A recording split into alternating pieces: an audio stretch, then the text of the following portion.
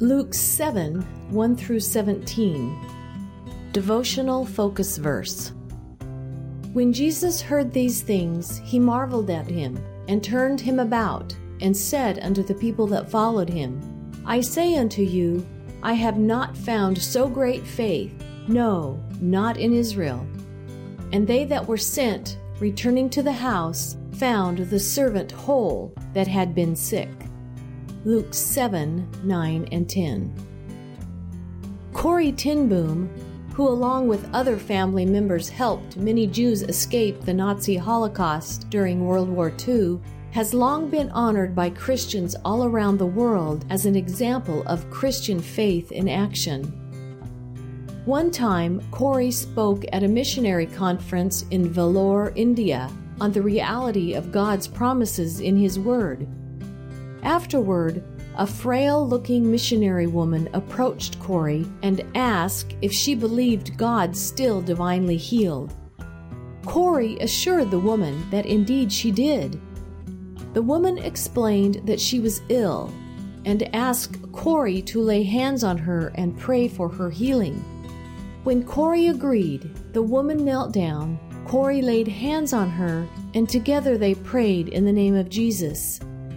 When the woman arose to her feet, she said, Now I will tell you my sickness. I have leprosy. Corrie had visited leper colonies and was familiar with how that disease ravaged the human body. For one moment she felt fear and wished that she had known before praying about the woman's condition. Immediately, though, she felt ashamed of such a thought and asked God to forgive her. In the months that followed, she frequently thought of the woman and prayed for her. 5 years later, Corrie was back in India. One day, a beautiful woman came to her hotel room and asked, Do you remember me? Corrie thought she looked familiar, but could not place where and when they had met. The woman then asked, Do you remember a time in Vellore where you laid hands on a leper woman and prayed in Jesus' name that she would be healed? Corrie responded, Oh yes, I surely do. The woman told her, That was me. The Lord wonderfully undertook for me, and the doctors say I am absolutely healed from leprosy. In today's text, we read of a Roman centurion whose servant was desperately ill.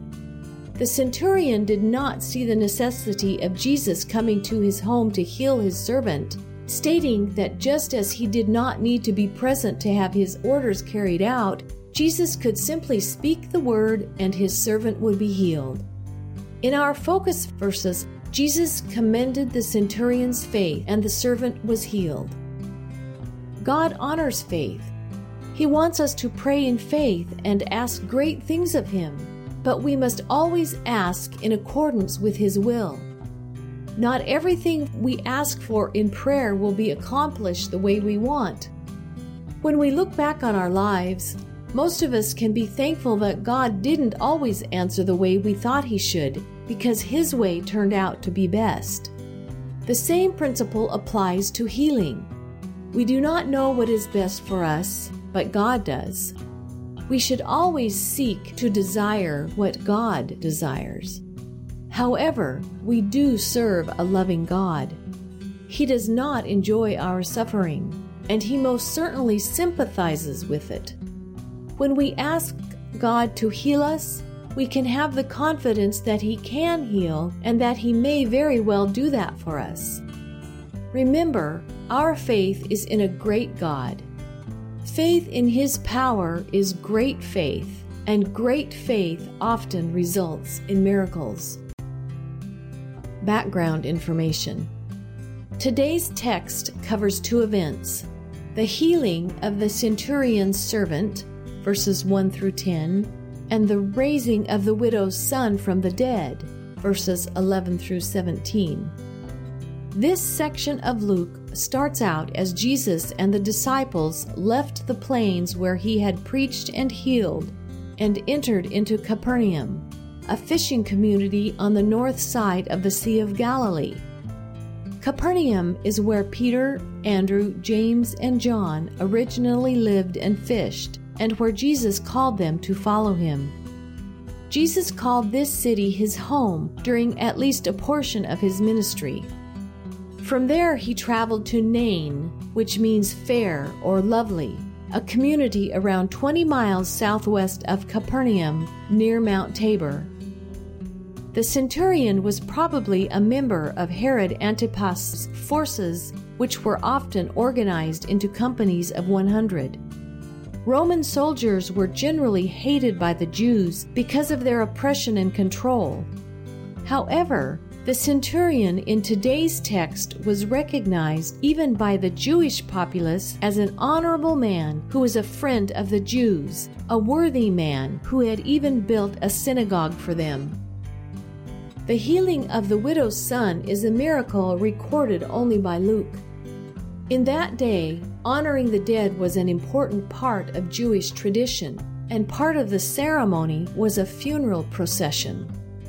Hired mourners often were part of such a procession. They mourned aloud and drew attention to the event. The bier, referenced in verse 14, was a flat platform like a stretcher or bed on which the body lay wrapped in cloths. Generally, the family's period of mourning lasted 30 days. Widows in that culture were in a very vulnerable position. They typically were supported by male family members, and since this woman's only son had died, she likely would have been left with no means of livelihood. While many of Jesus' miracles likely were done to attest to his divinity, according to verse 13, the motive for this instance of divine intervention was compassion for the sorrowing mother. Conclusion: God is well able to undertake on our behalf when we approach him in true faith.